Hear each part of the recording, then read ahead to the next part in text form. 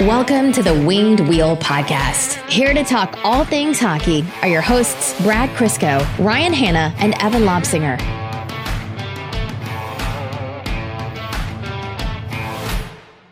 Okay, Sir Clicks-a-Lot, you have up to 90 seconds to, at your pleasure, talk about the Masters.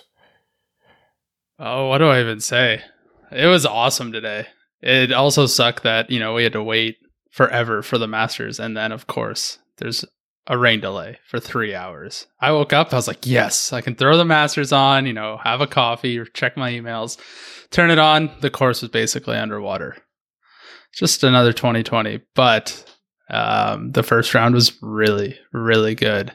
Tiger was bogey free, and I think he could be leading. He actually looked really good. So I think the course is only going to get harder. So that doesn't really bode well for him, considering his putting was not great. But there's a couple guys in the hunt, and watching Bryson shank his drive on 18, on 10 or 11, and then shank one into the bush again, and then chub his chip. Oh, man. What a day. 2020 wasn't that bad. After I saw that, I was quite happy. Okay. Explain something to me before you get to the next point. As a golf fan, but a very casual one at that, I am super confused as to why everybody hates Bryson. Over the quarantine, he ate a ton, lifted a ton, and now hits the ball a ton, and suddenly he's like evil villain number one on the tour, and I don't get it, especially when Patrick Reed still exists. Yeah, he's not evil villain number one, but he's the talked about villain right now. I'd say the golf purists don't like him because they think he's breaking the game by just trying to crush the ball a million miles, which I can understand. But I don't like him because of just how he approaches the game and how he talks and his stupid hat. And today when he shanked those two shots, it literally looked like he crapped his pants and didn't know how to find a washroom. Like, it's just, and the way he just speaks about it just is annoying to me. So that's why I don't like Bryson DeChambeau. But I can definitely appreciate him crushing the ball like 360 plus yards. It is something to watch. But yeah, just a piss missile down the fairway.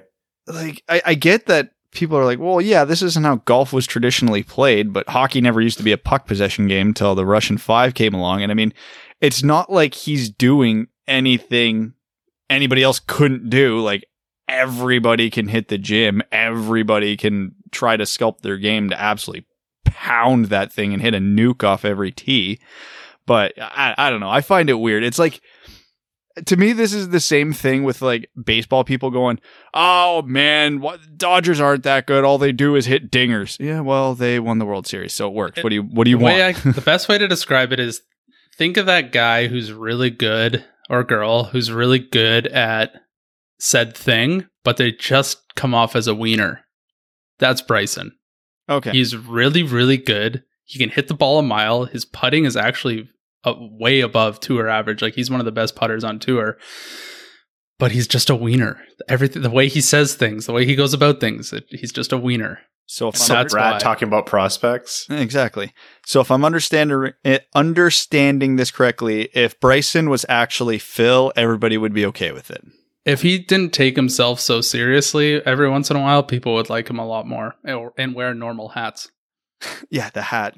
I appreciate being different, but make sure it works first. Well, that really for you, Evan, was, I guess, a gift from us, but for the listeners, for the listeners, it was a proof of life, because sometimes they request one of those. So welcome to the Winged Wheel Podcast. Overly familiar with golf because of how bad the Red Wings have been over the past 5 years. We still do talk about hockey. I'm Ryan Hanna. In desperate need of some hockey and vicariously living through football currently, I'm Brad Crisco. And I'm Evan. This is Evan's, like, I don't know what to call it. Like, he's in heaven with it's a bittersweet week. The Masters is finally back, but the golf season for myself is dwindling. I have maybe 11 holes tomorrow, and that might be it. Yeah, so depending on what you think of the podcast, either condolences or congratulations, because you're going to get a lot more engaged, Evan. It usually ebbs and flows with the golf season. Yes, that is true.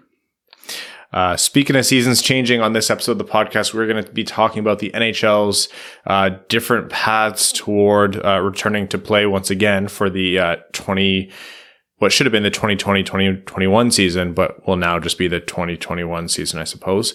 How they're going to make that work, everything from hubs or playing in home arenas to hybrids, as well as looking at divisional realignment and all that fun stuff. We're going to be doing a check-in on our favorite Red Wings over in Europe. Spoiler alert, they're still crushing it like they're a golf ball on a tee that Bryson, I can't remember his last name, is just crushing. See, I don't follow golf well enough, but I do like golf memes, like when people just say like fire a piss missile down the fairway. I don't know why that makes me laugh a lot. I think I might be like a Bryson of golf. Like I have no respect for the purity of the game. Golf memes are great though. Yeah, I would say I'm very biased to that, but there's something just about, even the pros mess up, and that you can relate to that. So the memes are great. One of us. Yeah, there was a few of those today. Buddy, you've been watching Jonathan Ericsson for 10 years and only golf professionals make you realize that professionals can make mistakes? Oh, I was a perfect hockey player, Brad. I'm not familiar with any of the goings on when Red Wings made mistakes. Come on. The thing about golf, though, it's like you're out there by yourself. There's nowhere to hide. Jonathan Ericsson could at least, well, he was huge, so he couldn't really hide, but at least he could just skate to the bench and pull the trap door. But yeah, when you chunk one out there and you're a tour pro, it's it feels good for us regular folk. Oh, all right. Well, return to play again, I guess, I suppose it is. So just a quick recap. The NHL's current plan for returning to the ice is a January 1st start date. That is what they're saying officially, but when you have discussions among those in the know, they're referring to it as their target date, but they're probably not going to hit that. But still, in and around the beginning of 2021 is when they're hoping to return to play. They wanted initially December 22nd, I believe it was, but that's a little bit pushed back now, and they're still looking at some camp time and maybe even a mini tournament. There's a lot of different factors at play here. The foremost being where and how do they play. So this past postseason, obviously we had the bubble, which all things considered was a pretty resounding success for the NHL. They were kind of like the model franchise or the model league in terms of how to run a successful bubble. Different circumstances between them and the NFL and things like that, of course. Like they were running only playoffs and it was limited teams, but still, they did a great job with it. But is that feasible for this upcoming regular season? Before getting into the specifics, just quick thoughts. Doable, or are they going to have to try to get away from that into some kind of hybrid system? A prolonged bubble isn't feasible. It's just not, especially for the players who were in the playoffs. And you look at Tampa, Dallas, the Islanders, any of the teams that went deep, and these players spent close to 2 months in a bubble already. They have families, they have kids. So that's not feasible.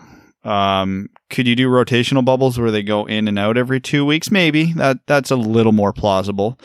But then I don't see fundamentally how that works. There are ways, I guess, if you ran 2 divisions at a time out of the 4 divisions and then they rotate on and off every 2 weeks. But if you're pausing every team for 2 weeks, that's going to create either a massive games played shortage or a really prolonged season, which if the NHL is hoping to get back to normal next season, like the season after, probably doesn't help that. And I think with the vaccine news that came out recently, the NHL is probably very optimistic that the 21-22 season might resemble something close to normal. Still a long ways to go on that, but whatever, we'll take any positivity we can get. The plan they kind of, I don't want to say proposed, but like threw out there where teams would play a string of home games where teams travel to them or they go, whatever, and they only play intra-division logistically is better. even if it's not a bubble per se, but just kind of you're sticking to your, in Southern Ontario and minor hockey, they're calling it cohorts. So you stick to your cohort. Could work, but with where COVID numbers are at in the States, that's probably even less feasible because we'd get a ton of delays and COVID would sweep through teams in a hurry. So I don't know. I wish I could sit here and say I prefer the bubble system or the non-bubble system, but honestly, I see huge flaws with both. So, and I'm not a smart enough person to be able to give a super detailed answer about how I would handle a pandemic, but you know, I think I lean towards rotational bubbles being the best answer, however the hell they make that work. Yeah, after last playoffs, and seeing how different leagues who are handling regular seasons right now and what they're going through, I've kind of landed on two things with a giant grain of salt here being that I'm not a rocket scientist and I'm not a public health expert. I did great in my Health 101 course, but that's about as far as that goes. The two things that the NHL I think will have to settle on, and it's good to see them come around on this, is one, they are going to need some semblance of sequestering teams or putting them in a temporary bubble. I don't think, like you said, Brad, a full bubble is feasible. Players won't go for it. It worked last time, but you could tell by the end the players were absolutely burnt out by it. It's not really going to happen again, but some kind of protection and sequestering of those teams. And it looks like the NHL is doing that with divisional realignment. A lot of that has to do with borders being closed, but still it's a good thing to protect how far teams are spreading to stop the actual spread. Two, they're doing it by discussing short-term bubbles. So NHL Commissioner Gary Bettman, in a conference or a panel, was talking about the possibility of like mini bubbles. So teams travel in and out of the bubble. They play 12, they go in and play 12 games or 12 days, I think the quote was. You play a bunch of games, kind of bubble style, then you go home for a week or two, see your families, that kind of thing. Is it perfect? No, but with the enhanced testing, you can probably get something close to good enough, if not good enough, to kind of get through the season without doing what the NFL is doing right now, which is playing some godforsaken game of, I don't know how Mahjong is actually played, but it seems complicated. So that's what it seems like with them trying to save their schedules. They're always like one bad outbreak away from the season being absolutely destroyed. So that kind of mini bubble thing was the first caveat. And the second was just accepting that it's not going to be an 82 game season. This season has to be a shorter season to, like Brad alluded to, protect the season after. The season's not a write-off. You can get games played. Who knows? Maybe there's going to be fans in the arena. I'm not really sure how that's going to work in any kind of safe way. It's being discussed. It hasn't been shot down yet. So I'll assume that might be happening. You can play, 40, 60, maybe even 70 games, but trying to cram a full 82 game season in starting January 1st at best, it's just not feasible.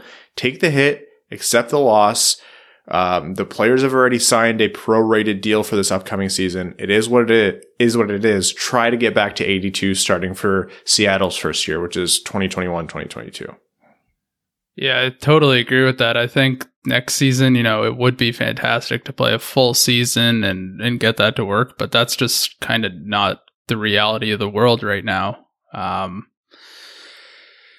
don't think players really want to do it.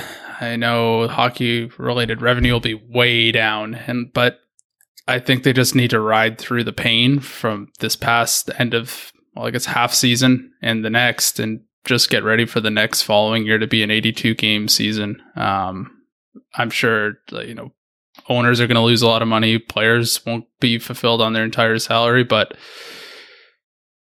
it's got to be a partnership to just get through it and weather the storm and just get something out for this season. And I'm the big pessimist. But it sounds like they want to make it work at some capacity. And if they can't get fans into the stadium or the arenas, then the money's going to be way, way, way down. But from listening to Gary Bettman, it sounds like they're willing to put any option on the table to make something work. And as much as we love to rip on the league, they know that they're a gate-driven league and they're going to lose a lot of money, but they're also not stupid. They know they have to make up money in other avenues, whatever that might be. Like, this is the perfect season to roll out this wicked retro reverse jersey program, because all 31 teams are getting one. A good chunk of each fan base will probably buy these online or buy these at a local store if stores around them are open. It's free revenue. Like, fans are going to have fun with it. They're not taking it too seriously. If it's Vegas free revenue. What's that? It's free revenue. Yeah, exactly. It's it's an internet fun. Meme. I'm sorry. What's that? I don't know that one. Yeah, I don't know that one either. Sorry, Ryan. We're older than you. You need to explain that to us. But either way, it's fun. It's free revenue.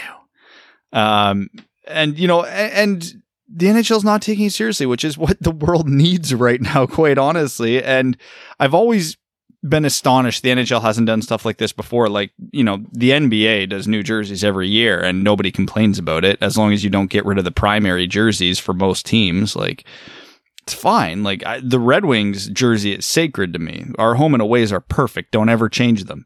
If you want to give us a new third jersey every season, make it purple, pink, I don't care. It's fun. It's a third jersey. It's not a regular. Have fun with it. If you want to go traditional, great. If you want to go silver, great. There's a million ways the NHL can make money outside of gate revenue this year, and we'd be crazy to think they're not going to try every one of them. Some of them will work, some of them won't, but whatever. It's 2020 and it'll be 2021. Let's get weird. They're going to do a partnership with OnlyFans? Wait, in which direction? Like, are the NHL players going to go to, or the top 2% of OnlyFans going to come to? Doesn't matter. This. It's a partnership. I'm not the decision maker. I just throw the ideas out there. Can you imagine the crusty old guard at the NHL just holds back any kind of progression and growth of the league for decades upon decades, and it just all explodes and they go too far, and their first new age partnership is frickin' OnlyFans? Yeah, that would be surprising, to say the least. You have Formula One partnering with Monster Energy, and Red Bull has their own team. You're like, ooh, and then NHL is like, hold my beer.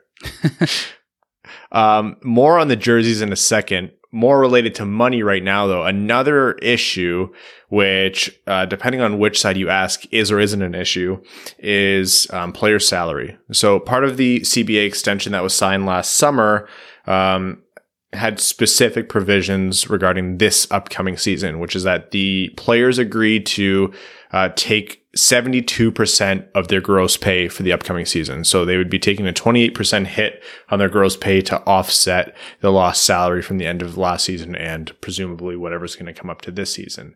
Now, that's what was agreed upon as a base level. The players will tell you, well, the issue is settled. We agreed to a number. We're taking a 28% hit. It is what it is. That's us doing our part. The owners now are largely saying, if there's a loss of revenue, if there's a continued loss of revenue, if we cannot get fans in the stadiums or in the arenas, and we can't make up for this money,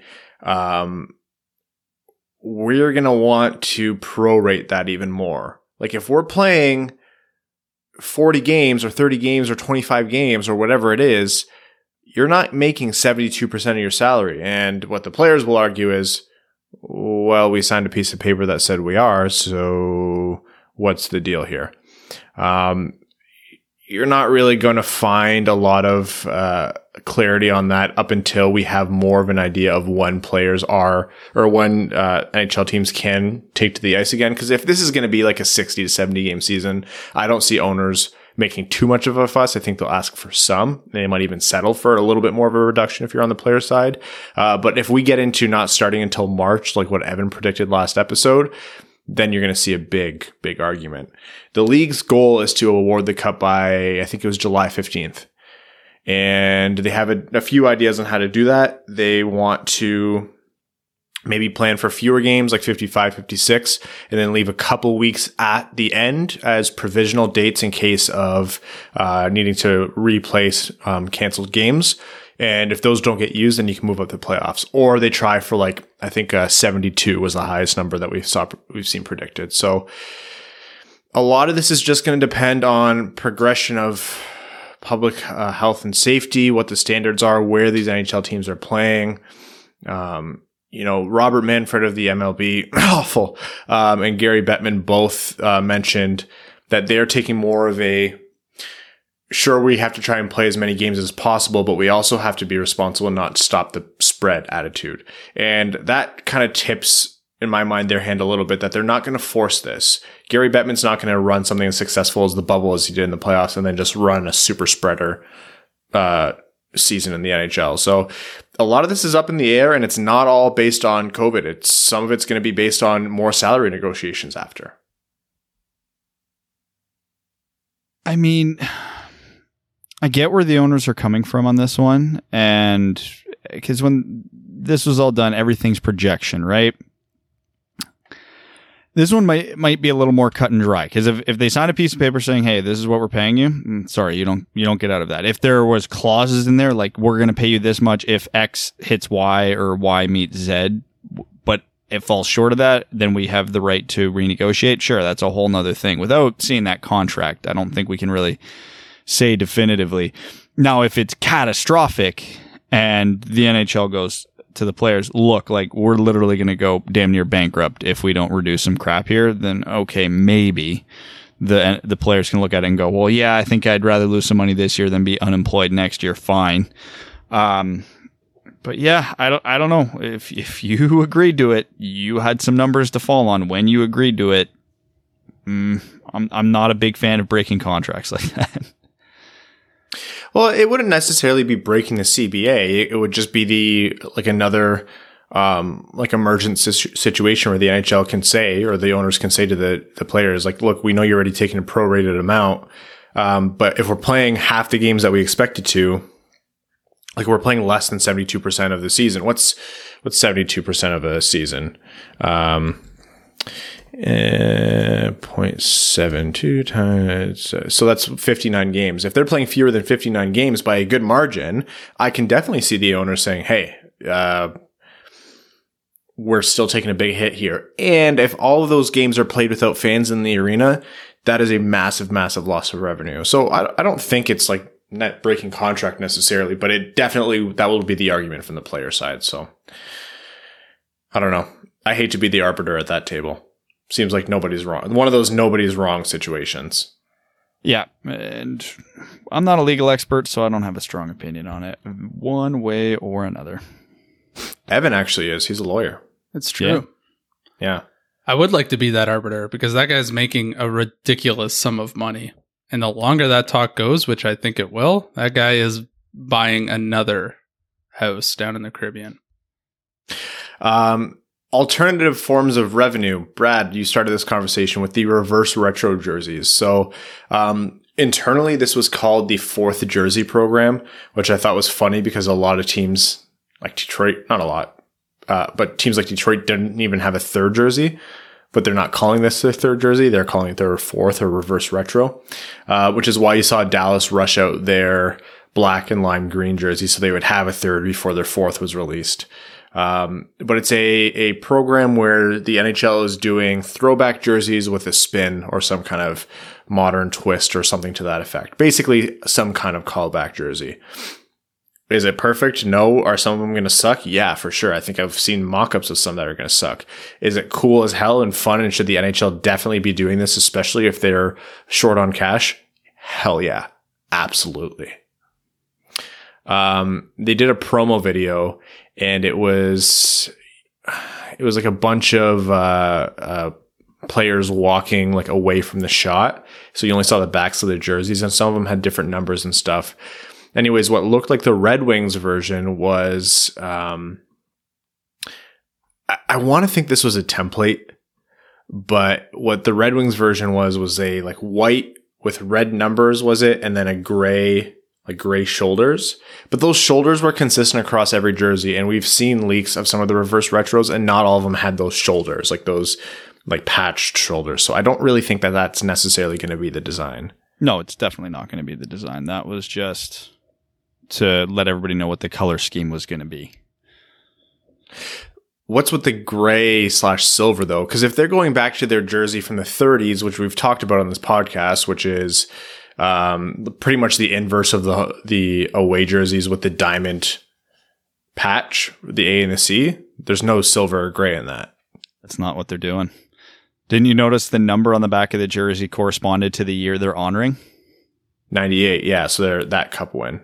So it's a Red Wings jersey honoring a Stanley Cup. Because if you look at every other team, the year they're honoring, it lines up with the color scheme they did. Like Carolina's was 1979, and theirs was green, white, and blue.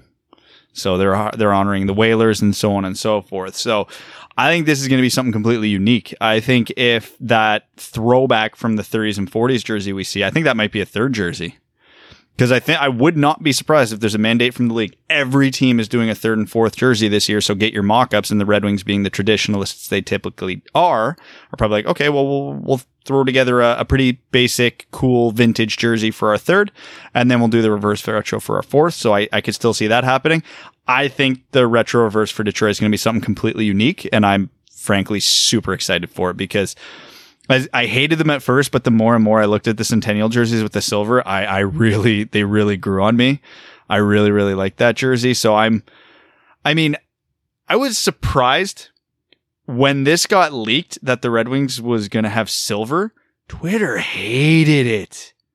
I mean, until I see the jerseys, I'm not going to say if I like the jersey or not, but like, honestly, I'm excited. It's going to be fun. It's not meant to be taken seriously. It's a friggin' jersey. If this was a primary jersey, yeah, I could see there being an uproar over stuff like this. But if we see these for like 3 games a year, who cares? Let's have some fun. It's 2020. We need every excuse to get excited that we can get. If this jersey comes out and it's butt ugly, so be it. But until then, I'm going to maintain some excitement that these are going to be sick as hell. Look, first of all, Rowan's going to kill you for saying jerseys aren't serious. Secondly, I had the same reaction with the Centennial jerseys when they came out. I just think they were like modeled poorly. Like it was, I think Abdelkader wearing it, and it was a thin jersey, right? So you could see pads through it, and I was like, this is ugly as hell. But then over time, I was like, oh yeah, this thing's actually really clean. Like I actually really like it. Not as much as the other 2 jerseys, and I'm looking at them right now. They're up on my wall. The 2 Red Wings Winter Classic jerseys, in my mind, are 2 of the nicest jerseys in sports history. And then you add in the Red Wings barber pole. I just think they have a lot. If they're doing actual throwbacks, they have a lot they can lean on here. So if they're going to do something completely unique for this, fine, like all for it. We saw it worked for the Centennial jersey. Even their Stadium Series jersey, I don't think was particularly like objectively great, but I still think it was fun. It was something different. But with your third jersey, then just do a throwback to one of these. They're so good. They have some of the best jerseys in sports history that they've used outside of their already phenomenal main home and away sets. So I don't know. I can understand Twitter being a little scared of silver or gray. Like 98, they had the Believe patch. So a lot of people were like talking about that. And this will sound disjointed because I tried turning my camera around to show everyone on YouTube my jerseys, and whilst doing so, I unplugged my Ethernet cable, ruining the entire recording. So picking up where I left off, will grow to love for sure whatever jersey they come up with. I just am obsessed with the jerseys that I'm staring at, which are their 2 Winter Classic jerseys, and of course their barber pole as well. So if they're going to do a fun brand new one, like Brad said, amazing. And if they're going to do a third jersey on top of that, I hope at least one of those is a callback because they're just so clean. And I guess maybe we should commit to a giveaway of whatever the reverse retro is, because why not? Yeah, but we got to pick a fun player to give it away in. I'm thinking Franz Nielsen. Yeah. Everyone who wins the jersey giveaways, and this is a smart thing in my mind, they're like holding on to them. They're like, can I just pick when I know when Sider makes the team and what number he's going to wear, or when Raymond makes the team and what number he's going to wear? Like, I think this is going back like a year and a half now, like people waiting for, like, one of our jersey winners just finally picked Zadina a little while ago, and that was like almost a year later. I get it, like totally get it, but at some point you guys are just going to have to commit to something. Like, watch, next year we're going to say, oh, I'm going to hold on to it because I want to see if Detroit ends up drafting what's his name, Brad? Not the next first overall pick, but the one after. Shane Wright? Yeah. They're like, I want to see if we're going to end up drafting Shane Wright. They're going to wait 3 more years.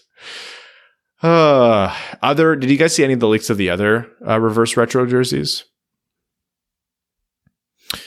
I saw Vegas, and they released teasers for the Pacific Division today, so we've got an idea of what those are going to look like. But yeah, it looks like Calgary fans are all excited. They might be going back to Blasty in the black jersey. Arizona's like peyote purple.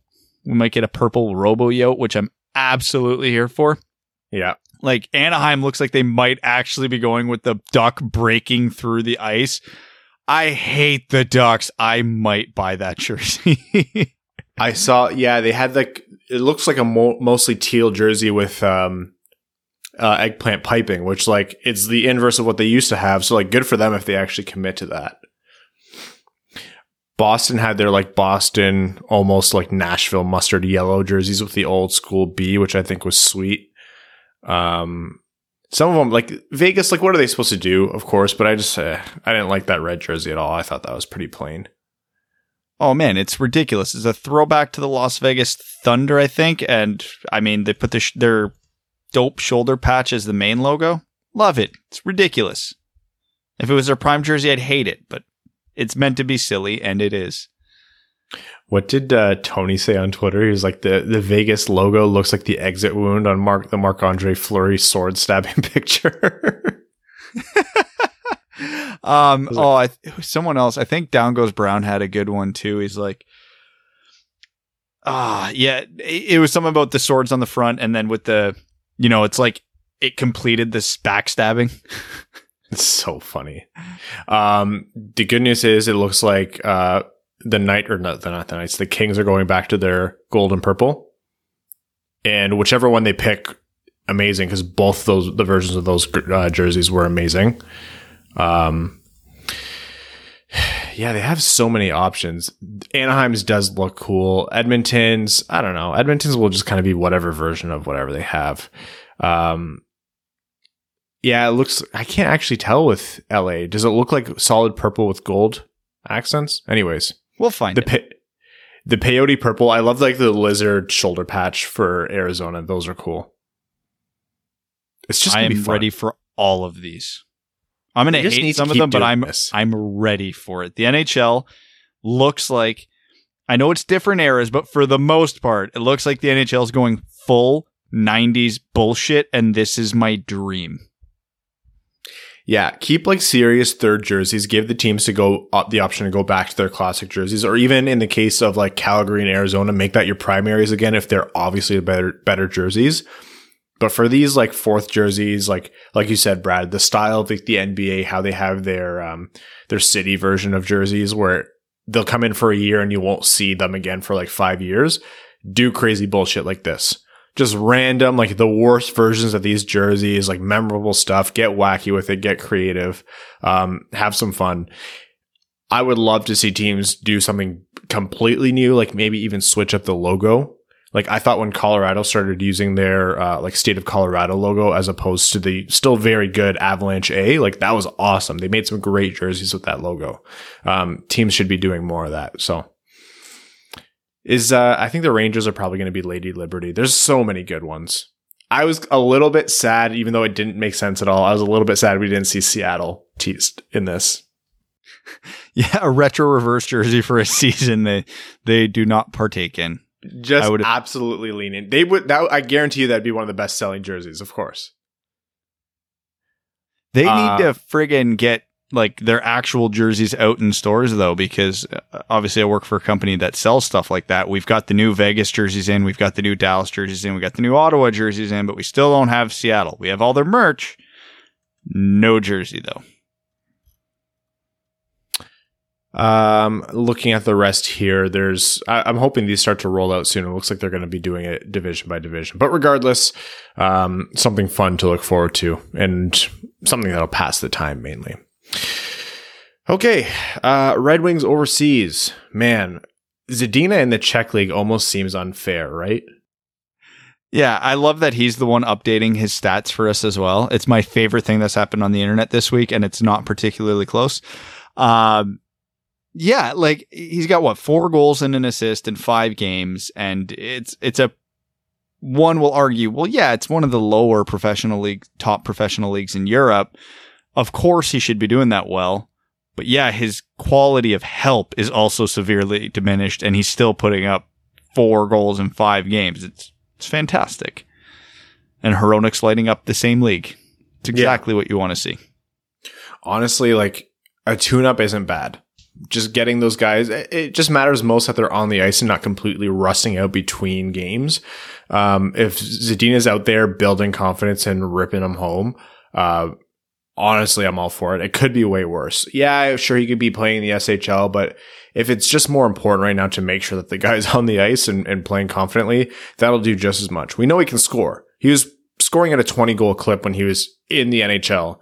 That little chip or the fracture in his ankle or whatever it was, the sprain, that he went from when he blocked the shot, ended his season early back in the beginning of 2020, which was like 10 years ago.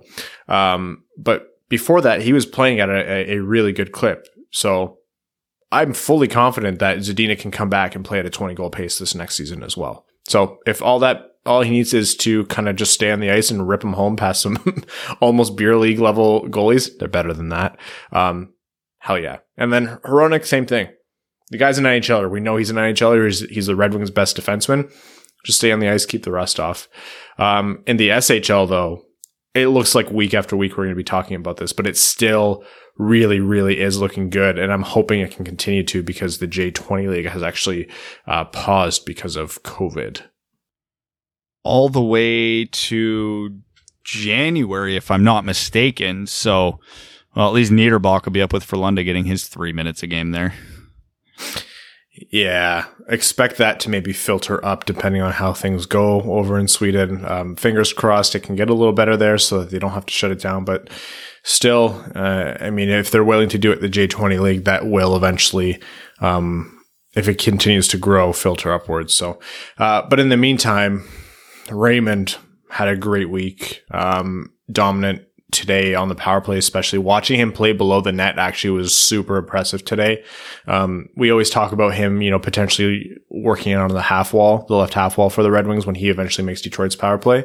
But he made his plays from below the net and really showcased himself as a playmaker. Nothing like out of this world, but still showed how he controlled, the power play and saw the ice and dished the puck out for a couple of goals.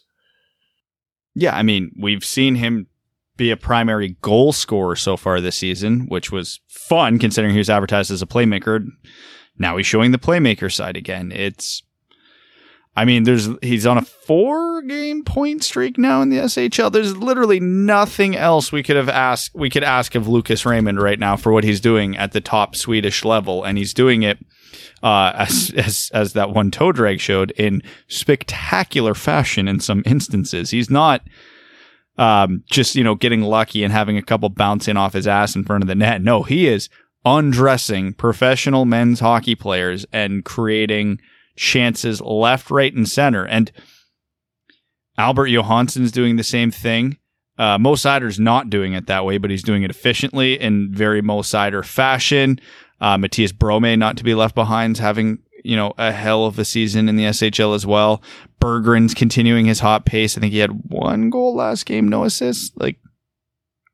Red Wings development camp is going swimmingly. It's incredible. Are there any disappointments over there? I'd say Joe Veleno isn't putting up the counting stats we would hope for, but he's on a terrible SHL team, so that's surely not doing him any favors.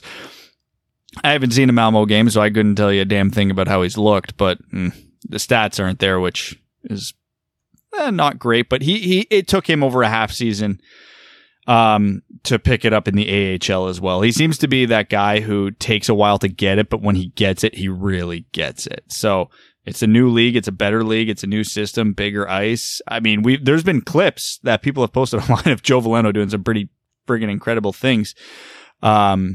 So it's there. I mean, but other than that, yeah, like Hronik, Zadina, Berggren, Seider, Raymond. It's just about Berggren, best case scenario across the board for almost across the board, I should say.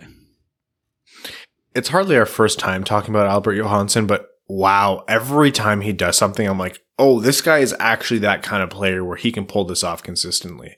Like, we're watching him make end-to-end rushes, and not just off pure speed and not just off of, puck skills, but a combination of the two. And then he has like a good finishing move or dishes the puck in a way that creates a high danger scoring chance. Like, this guy can genuinely move the puck down the ice at will. And if he gets more comfortable playing defense over time, which any young defenseman, you have to assume that they're going to get better at the defensive part of the game as they get more experience. This guy could be the real deal. Like, we're talking about a confident top 4 defenseman here on the left side if he continues to show this way. And he's not just showing this way in the J20 league. He's not dominating the J20 like Niederbach was. Like, this is the SHL. And I don't want to say he was off the radar when he was drafted, but for a lot of people, he came as a bit of a surprise. But every step of the way from the moment he's been drafted onwards, he has shown his worth and more. Like, it's super exciting. We were talking about, Hronek and Seider, who's going to be on the left side. Is McIsaac the best case? No, like, Albert Johansson is really, really projecting to be something for Detroit in a couple of years. Yeah, it's like you look at his counting stats last year in the SHL, he had 13 points in 42 games, which immediately doesn't pop to you, but people are saying that is a really, really, he had a really strong U20 season for a defenseman last year in the SHL, and that was only with 13 points in 42 games. He's already got 6 points in 15 games this year, so he's just a hair under a half point per game. Oh, by the way, he's only 19. This is still a U20 season for him. It's remarkable. And last game he was held off the score sheet, which is a little disheartening at first glance, until you look at the highlights from that game where he pulled the move of the goddamn day, turned a defender inside out, and then made a cross-crease pass at the last second that should have been a goal, if we're being honest. I don't know how that guy on that side didn't finish it. He had a defender on him, but still, it was ridiculous. It was, who do you even compare that toe drag to? The wingspan on it. Just as soon as the defender turned his hips and opened up sideways, Johansson had him and didn't second guess. It's just like, yep. I think I referred to it on Twitter as the defender's and I oop moment. And yeah. Oops. And Johansson just exposed him. It was beautiful. I'm not saying Johansson's going to come into Detroit and, be a 40-point player and be a number 2, number 3 defenseman who quarterbacks a second power play unit. But I'm also not saying he won't do that. It's all funny. It's a far, far from a guarantee, but the more I watch him, yeah, maybe. Yeah, he might. There's a funny Reddit thread, or I think it was a comment today. I'm trying to remember the user. I think Matt Minderbinder was like, he said something about, like, I don't think the comparisons to Erik Karlsson are reasonable. Like, why put his ceiling so low? Man, that's exactly, like, you look at the Johansson and you look at the Berggren, and Berggren, like, again, showed some great puck skills today. He showed some good speed down the ice. Like, the guy is not just having a hot streak. Like, he's genuinely dominating in the SHL. Those are the kinds of players that are going to move this rebuild along. It's not just about the Zadinas and the Seiders and the Raymonds. Those picks need to hit, and they need to hit in a big way, of course, but it's not just about that. You need other players to rise through the ranks, and you need those second and third round picks, and even beyond if you're lucky, to come up and produce in not just a, this guy can sometimes step in on the third line, but more or less he floats up and down between the NHL and AHL level. Like, we don't need fan favorites. We need guys who produce in Detroit. And that is looking to be what we might have in Johansson and Berggren. And it's not exactly a surprise for Berggren considering his draft stock, but it is considering all the injuries that he's been through. And it might have been surprising for Johansson at the time, but then you see that, how Håkan Andersson and everyone talked about him. Then you're like, oh, maybe they found something here. That's the kind of stuff that really adds the substance and the foundation to the rebuild and moves it along. You want to talk about not sucking for too long? When you have an injection of young talent like Berggren and Johansson eventually in the roster, that goes a long, long way. Dom's article that we talked about last episode, the Red Wings moved from 31st to 16th in terms of contract value efficiency. Where did that come largely from? That came from getting rid of bad contracts and bad players. It's harsh, but getting rid of Abdelkader, getting rid of Eriksson, getting rid of Daly, getting rid of Howard with how he played the last couple seasons, that made the Red Wings better by, it was addition by subtraction. How do you move from the middle of the pack of 16th to 1st? You need good players. Now you have to fill the void with good players and sign them to good deals, of course, but that's what we have Steve Yzerman for. Speaking of Yzerman, did you guys see Arjun's video, the clip he made of me from last episode? Did see it. I didn't hear it though. What was the voice? I can't find where my phone is right now, but he dubbed over. I said something last episode. I was like, yeah, when Yzerman was signed, there was definitely some like fanboying going on. And then it was him on my Twitter profile where my pinned tweet is that stupid ass celebration meme of when Yzerman returns to Detroit. It's in every one of my group chats.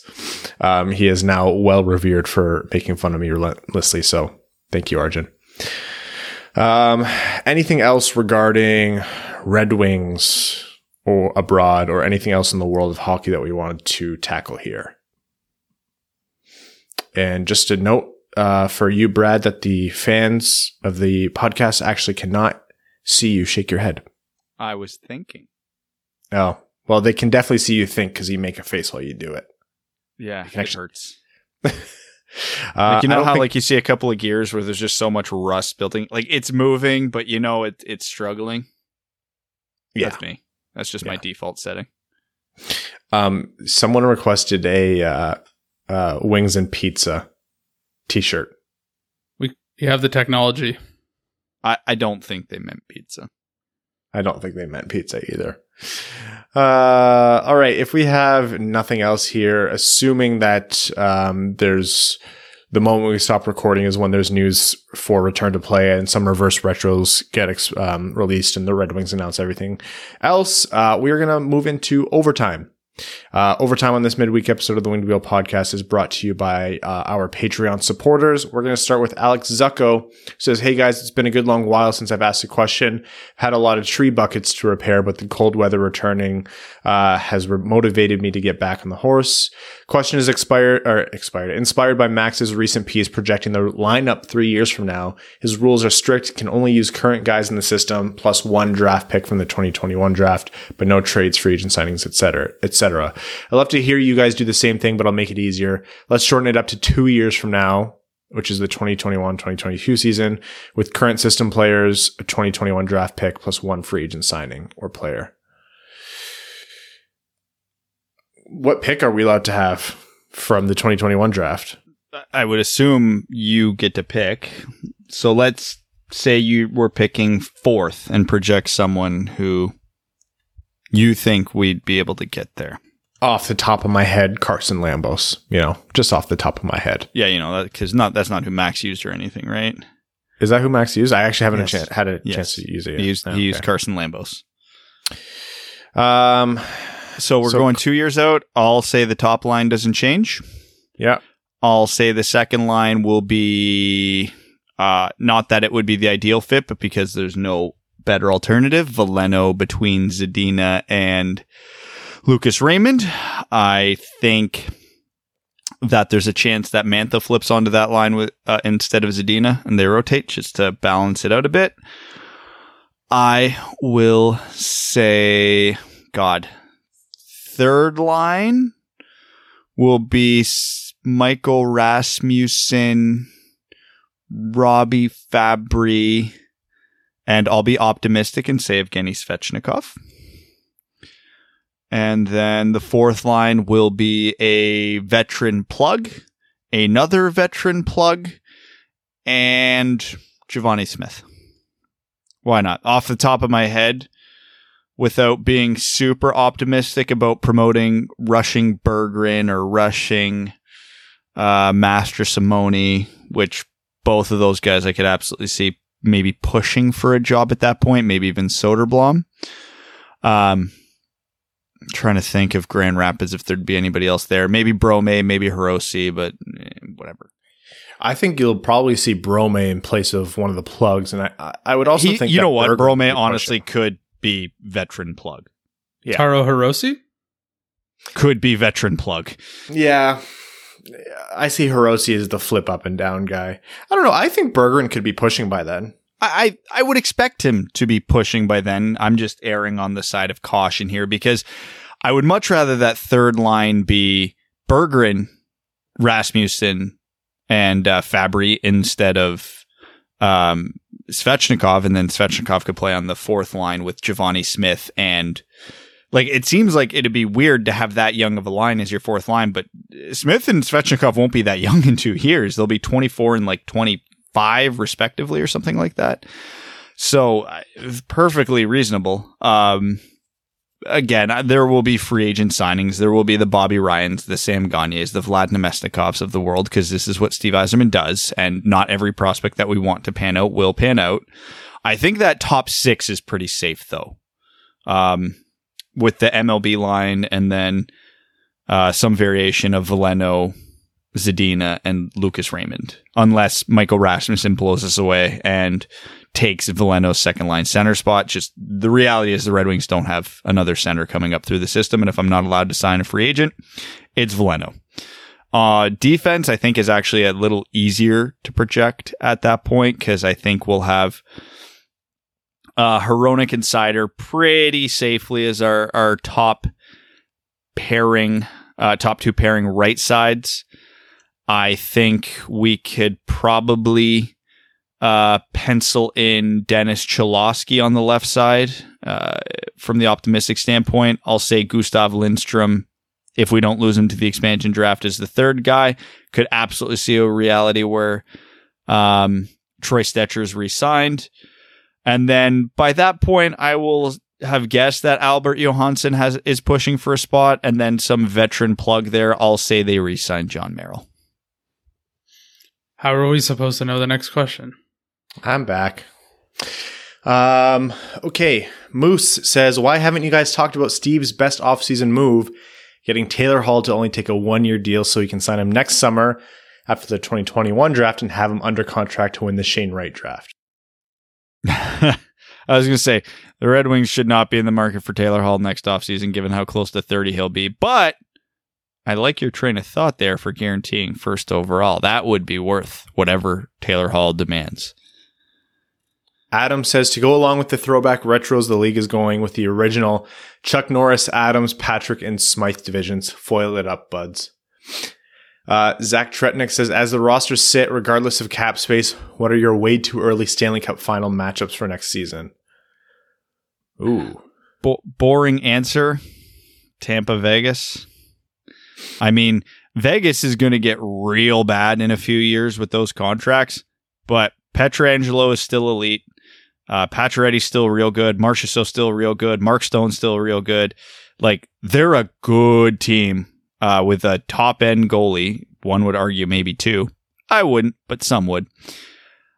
Cap circumstances be damned. Long-term outlook be damned. Vegas looks real good this year. Tampa, they are the favorites until further notice. So that's going to be my boring-ass prediction. I will say, just to switch it up, Philly, Colorado. I'm going to keep my prediction from before this previous Stanley Cup playoffs. Ryan, you took mine. I don't like anybody else. Those are the ones. I'm not going to stoop and just make a stupid guess. I refuse. Ryan Hanna brand Wings and Pizza says, I hate my company, released the PS5 and boom, technical difficulties and sold out. Like screw places trying to do online releases, I'd rather run junk first into barbed wire and then rather than get my hopes up again. It's been a bad day. Thankfully, I have more edibles in my house than a human should, and I have a 4-gallon container of CBD gummy bears. Oh my God, that's amazing. See you next week. Yeah, I think I'm going to be high for the rest of 2020. Expect more really awful comments from me. What other drugs should I take to numb 2020? I don't think we should recommend more. You have a 4-gallon container. Yeah, volume isn't the issue here. Real question. Who do you think would win between LaRock and Mike Tyson? Mike Tyson. Didn't we talk about that at the end of last episode? Yeah. Mike Tyson, quickly. CNOD says, a look into the negotiations with Stevie by Capstrap Teams. Stevie's phone rings. Yeah? Another GM. I was hoping you can come down on your price. And then Stevie hangs up on the phone. I think I just wanted Tony. What do you think is more impressive, to make the NHL from 7th round or undrafted? I feel like a lot more people who are undrafted make the league compared to 7th rounders. Anyways, thanks for the pod. It's basically the same thing at that point. I'll actually give the advantage to the 7th rounder, because if you're undrafted and then you have the right to sign with the team after a couple of years, so you can cherry pick a little bit where you have the best chance to make it, whereas a 7th rounder who's drafted to hypothetically Tampa knows he's got his work cut out of him, and he had no say over that. Josh Terrell says, could you guys compare and contrast a Berggren who pans out to Red Wings era Tatar? Like, how would they compare? Completely different players. Tatar was a shoot first player. Berggren's a pass first player. I'd compare Berggren more to Nyquist if we're going to go relatively modern Red Wings, in the sense that they were very pass heavy, undersized, and played the perimeter primarily. Not that neither of them would go to the net, but I think that's a pretty good comparison. If not. You're going to love this next one from Adam Cowsert. He says, hey guys, a couple of quick questions. Quick answers only. 1, what is your favorite band? 2, who is an underrated Red Wing? And 3, should we offer Sheep Barzal? Hopefully I got those weekly questions out of the way early enough for you guys. Josh Yelton says, first off, thank you, Ryan. Doritos Dynamos are better than Takis, and it's not even close. Okay. I love those. You know what Takis are? Like those rolled. No. It's like I'm Ryan. We're corn old. chips. You need to explain it to us. I don't. It's like those rolled corn chips, but they're tortilla chips. Like they take them and then they roll them and then they fry them, so they're really crunchy. Those are Bugles. No, not Bugles. You meathead. It's like a tortilla chip rolled. It's the same goddamn thing. That's exactly what you just described. Bugles are the little cone ones that you put on your fingers. No, it's not the same. Just look up Takis. No. Anyhow, Takis are like the original, and Doritos did like their version of it. And I genuinely believe the Doritos version to be better, because I'm sick and I hail corporate. Anyhow, okay. I would try those. I would try that for sure. That sounds good. Anything Doritos, I'm usually pro. They're incredibly they're hot lime, like they're spicy chili. I think I've seen those. I'll have to give those a try. Yeah, I love them. What is your all-time favorite snack? Mine is a toss-up between Gardettos and Flamin' Hot Cheetos. Thanks, boys, and cheers. Oh, man, that's tough. Mine might be the Doritos Dynamos. Like, they're so good. I love Flaming Hot with lime. Do you consider, like, chocolate bars and stuff like that, like, snack? Yeah. Reese peanut butter cups for me, then. Any chip. I'm a crunch person. Yeah, I'm a sucker. Chips don't last in our house at all. Ours either, and it's starting to gain on me in bad places. Yeah. Mel is really good at, like, when she decides that she doesn't want to have too much of something, she'll just leave it. But the problem is she'll leave it for days, and I'll be like, look, Mel, I saved you a quarter of this bag of chips for a reason. You have 24 hours to eat it, and if you don't, it's fair game. I'm giving you a warning. I don't even like chocolate, but it gets left around our house, and I'm like, I'll just have a piece. I'll have another one. 2 days later, I'll just eat the whole thing. Yeah. The same thing happens around our house, except it's not with Crystal, it's with the kids, and I at least I can just call it the dad tax. Dad tax, yeah. Dad tax. I get the last 25% of everything. That's the dad tax. The Caminator says, I'm sure that reactions to the reverse retro tees have been shared, but how would you feel if the jersey featured the centralized tire logo, having the tire directly centered below the neckline like they had back in 32? I'm all for it, especially as an alternate look. Thanks for the pod. I'm not. I don't know what this is referencing off the top of my head. Like the logo, you know how the current Red Wings logo is centered, like the middle of the logo is down the middle of the jersey? Yeah. They take the logo and they make the middle of the wheel the middle of the jersey. So the wing kind of sticks out to the side. The whole logo's off-centered? Yeah. I'd hate it. I mean, I wouldn't love it. It wouldn't be out of this world, but I think it'd be a cool throwback. I wouldn't be terribly impressed. I would appreciate the history of it, but aesthetically, that wouldn't be my jam. La Plata Peak says, not long ago, I desperately wanted the Coyotes organization to fail. Now that I live in Arizona, I would like to see them succeed. 1, so I can see the Wings at least once a year. And 2, Arizona has no natural rival, and Vegas could be that team if the Coyotes could ever get their shit together with themselves in the city of Phoenix or another town in the East Valley where the money is. I know you three don't have any skin in the game like I do, but would like to get your thoughts on whether you think the Coyotes will survive the desert or if Houston or Quebec City will likely have the franchise within the next few years. I tend to believe the latter because, frankly, the Arizona Coyotes is the only franchise that can rival the Detroit Lions from an incompetency standpoint. I don't have faith that Arizona is going to make it there. Whether or not it's in a few years, I think they'll get beyond that. Their existence has been a headache for over 2 decades now, and they've not really had many moments of smooth sailing, if any at all. The natural rivalry with Vegas probably won't happen because with how incompetent they've been, they're not going to be good for a long time. And if you look at Vegas's cap-friendly page, Vegas is probably 5 years away from being a dumpster fire themselves. So when Arizona... Well, the best case scenario for Arizona to turn it around is probably about the timeline Vegas is going to start going the other way. So, yeah, that was a rivalry the NHL is banking on that does not look like is going to come to fruition anytime soon. It's a lot of, I don't want to say bad timing because, what Brad just said, they've kind of been shit forever. Just terribly run forever. But all this stuff about the Mitch Miller thing and then Shaka leaving and then... just not really the team has had no direction for a little while now. And then on the heels of this economic collapse in the league really teetering on the edge of financial despair here, they can't afford to have the Arizona Coyotes be floundering like this at all. They couldn't afford that really while the league was in. The Arizonas are what were stopping the NHL from being anything better than at best the 4th biggest major sports league in North America. I would love to see hockey succeed in the desert. I think, and if you're not going to move them back to Phoenix, though, it's going to be a money move to Houston or Quebec City. It's just the reality of it. And especially if the Canadian dollar gets stronger, you're probably more likely to see Quebec there. Garrett TV says, Hockey Amigos. If you haven't already, you should listen to the full 60 with Bobby Ryan. Came out today, but very insightful. Basically said that Yzerman sold him an opportunity to play in the top 6 and that he's very open to moving Ryan at the deadline if Ryan would like to move. Actually, still had that on my watch list or listen list, and I haven't had a chance to yet.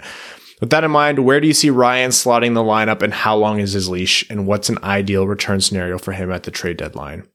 Assume here that a first is exceptionally unlikely. Also, Ryan, Hannah, mulled wine is frickin' delicious, but it makes me sick to hear you speak of all this Christmas decorating so early. Man, we already have 3 trees up in our house. Oh my God. Yeah, there's a Red Wings tree coming up in the studio soon. All right, so I think Bobby Ryan's going to either be the second line or third line right winger. The problem is I want him as the third line right winger because the 2 that should be above him are Mantha and Zadina. And I do not want to knock those guys down in the lineup. So I think Bobby Ryan could be very successful this year in that Jeff Blashill, Thomas Vanek role.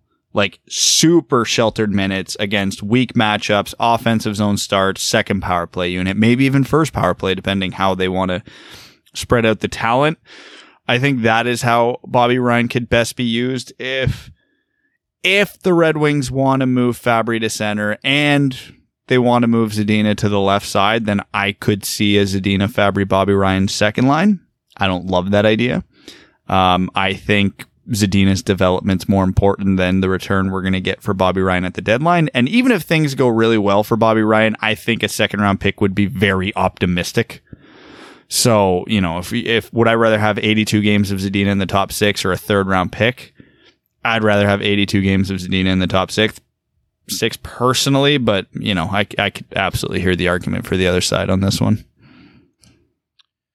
Okay, Cody Stark says, first night of beer league last night, and I got scored on low blocker by a current Cleveland Monsters forward. Screw COVID. The trickle-down effect. Yeah, sorry, man. Not sure if you guys noticed online, but Lefebvre goalie pads are now going to be branded by True, and Bernier will be their first goalie in the NHL wearing them, and they are sick. Keep up the great content, boys. I just caught those. Yeah, they are sweet. That's... I know to most people hearing that's nothing, but like in the goalie world, that's massive news that Lefebvre's going to be back in the NHL, because Bernier wore Lefebvre pads last year, but Lefebvre didn't have the branding rights in the NHL, so they had to be unlogoed, and obviously True did. So if these are True Lefebvre pads and True doesn't touch them at all, these are going to be hugely popular, and you'll start to see more of them. If True tries to put their input on them, it won't, because I can't speak to True and goalie, but True player protective equipment is awful. So people are a little nervous at the moment. Rob Byram says, evening, gents. I'm counting down the days until we can see the Wings on the ice again. Until then, I've been thinking a lot about the future of the team. I know speculation of UFAs and RFAs is tough in the NHL, but do you see any guys Stevie may want to go to after or prior to the 22-23 or 23-24 seasons? Cough, cough, looking at you, Brad, although Ryan and Evan may have some opinions too. Are we talking about free agents? Free agents or restricted free agents? 2 years out. Yeah. Yeah, I got nothing there, because most of the big names will be re-signed by then. Taylor Hall for the draft lottery luck. Alex Ovechkin. Hell yeah. For the memes. Zdeno Chara, because he'll probably still be kicking around. Arjun Shankar, important one here, says, hey guys. Hey Arjun. What's up? Chris B says, fuck Bryson. That's all. I didn't censor that one just for you, Evan. I appreciate it. I'm all about that today. Mike Franklin says, I'm having a kid in under 2 weeks. Help? A kitten or a kid? Kid. Oh. Sleep as much as you can now. I know it doesn't work this way, but start banking some hours. Yeah. And remember, when baby is born, enjoy it. Take in every memory. You'll never get that memory back. It's only once. And then sleep when the baby sleeps. If it's 3 p.m, if it's 8 a.m, if it's 5 p.m, and that's when you have to go down for a nap, you do it. Don't second guess me. You do it. Also, congratulations and hope everything goes well. Please send us pictures. Kalin Setskowski says, I'm an idiot and I don't know where to find highlights of our young guys playing in Europe. Any suggestions? Twitter's your friend here. Yeah. It's been my lifesaver. If you go to the Winged Wheel Pod account on Twitter, we retweet a lot of those clips. There's a few people who are doing it pretty reliably for the SHL and beyond. I know that Here's Your Replay guy, sometimes he clips stuff and sometimes he doesn't, but also a really good resource. But yeah, Twitter's your friend. Michael Thompson says, I was one of those who lost what was thought to be a career job during COVID, and as soon as it became a patron, I was finally offered another job. Coincidence? Most likely. Well, happy that you found another job, and I will attest to the cosmic virtues that come from being a Winged Wheel Podcast patron. Can we take a moment to appreciate our boy Zadina taking to Twitter to update us himself? Would love to see more of this. It's so funny, man. I loved it. I'm here for it fully. Anyways, last night in Beer League, our Zamboni broke down and started to overheat, and smoke was everywhere, and it almost became a meme. Eventually, we pushed its smoking carcass and played on. Any fun rink breakdown/disasters from your time as a cop and former defenseman? Take care, fellas, and remember, back checking is for chumps. Oh, I have a good one for this. So, keep in mind, I played my minor hockey primarily in the 90s. There was this arena in Cambridge called Macintosh Arena. Now, this barn was old and outdated. The lights in the arena, were orange. I can't even describe it. It was orange. They didn't have a proper Zamboni. They had a literal tractor that had the Zamboni attachment on the back of it. And the dressing rooms were so small, we would struggle to fit novice and peewee teams into them. Legitimately, multiple players sharing like trash bin in the middle of the room. Small. Last guy in had to actually stand. So not before our game, but before the game before our game. So obviously when we got to the arena, we witnessed this. The attachment came off the back of the tractor at center ice. So we literally had to watch the rink attendants and Bill, or whoever the hell he was, standing out there in overalls, trying to get this thing back on the Zamboni on the ice because they didn't have the strength or any means to push it or drag it off the ice without reattaching it to the tractor. It was awful and delayed our game by like, I think almost an hour. Next comment here is from one time a Zamboni spilled, like it just came out and dumped way more, like it just dumped more water and snow and crap all over the ice, and they didn't notice for a long time. It pretty much ruined the next period of hockey. It was brutal. RC10D says, it feels like it's been a minute since I commented, but just wanted to ask, when do you think they would hand Larkin the C? Training camp or preseason? I'm just impatient about that. Also enjoy some wings and pizza. I know Yzerman said before the season, but I want an opening game ceremonial face-off reveal or something like that. Like, if you want to see a good ceremony, look what the Canucks did with Bo Horvat, where they brought the Zadines out and like people knew who it was going to be, but it hadn't been made publicly. And then when they announced Bo Horvat's name over the PA, it was awesome. I want something like that. Like, could you imagine? And here is, so-and-so celebrity to drop the ceremonial puck drop for the season opener. Can we get the captains from each team, Alex Ovechkin and Dylan Larkin? And then he comes out from the shadows on the bench with the C on his jersey. I would kill for that. Steve Langerman says, ahoy, gents. Thanks for the pod as always. A couple quick questions for me this week. 1, Ryan, wings and pizza. # never forget. No further questions. 2, for Brad, which previously drafted player by the Wings would you say felt like it did this year when Raymond was drafted? To be clear, not who's similar in terms of playing style, just how it felt to the organization / fans to draft a player like that. I want to go way back for this, but honestly, it was Zadina because we didn't think there was a reality where we got him at 6. We said it could happen, but it's like a fraction of a %, and then it happened. So in terms of hype, it was Zadina. That being said, at the time of draft, I think Lucas Raymond was better at the point of his draft than Zadina was at the point of his, but we were also picking 4th versus 6th, which matters for context. And lastly, 3rd for Evan, what's the greatest golf moment you've ever had? Mine was in my last tourney, par 3 on 16, approximately 160 yards. Striped it with my 7-iron to about 8 feet and sank the birdie putt to win my handicaps division. Don't listen to Brad and Ryan. Tell us the whole story, and let's go Red Wings. The only one that comes to my head is I drove a par 4 and I almost aced it. It was like 3.5 feet from the hole. My new thing is anytime I go golfing, I text Evan after and try to convince him that I had a hole-in-one.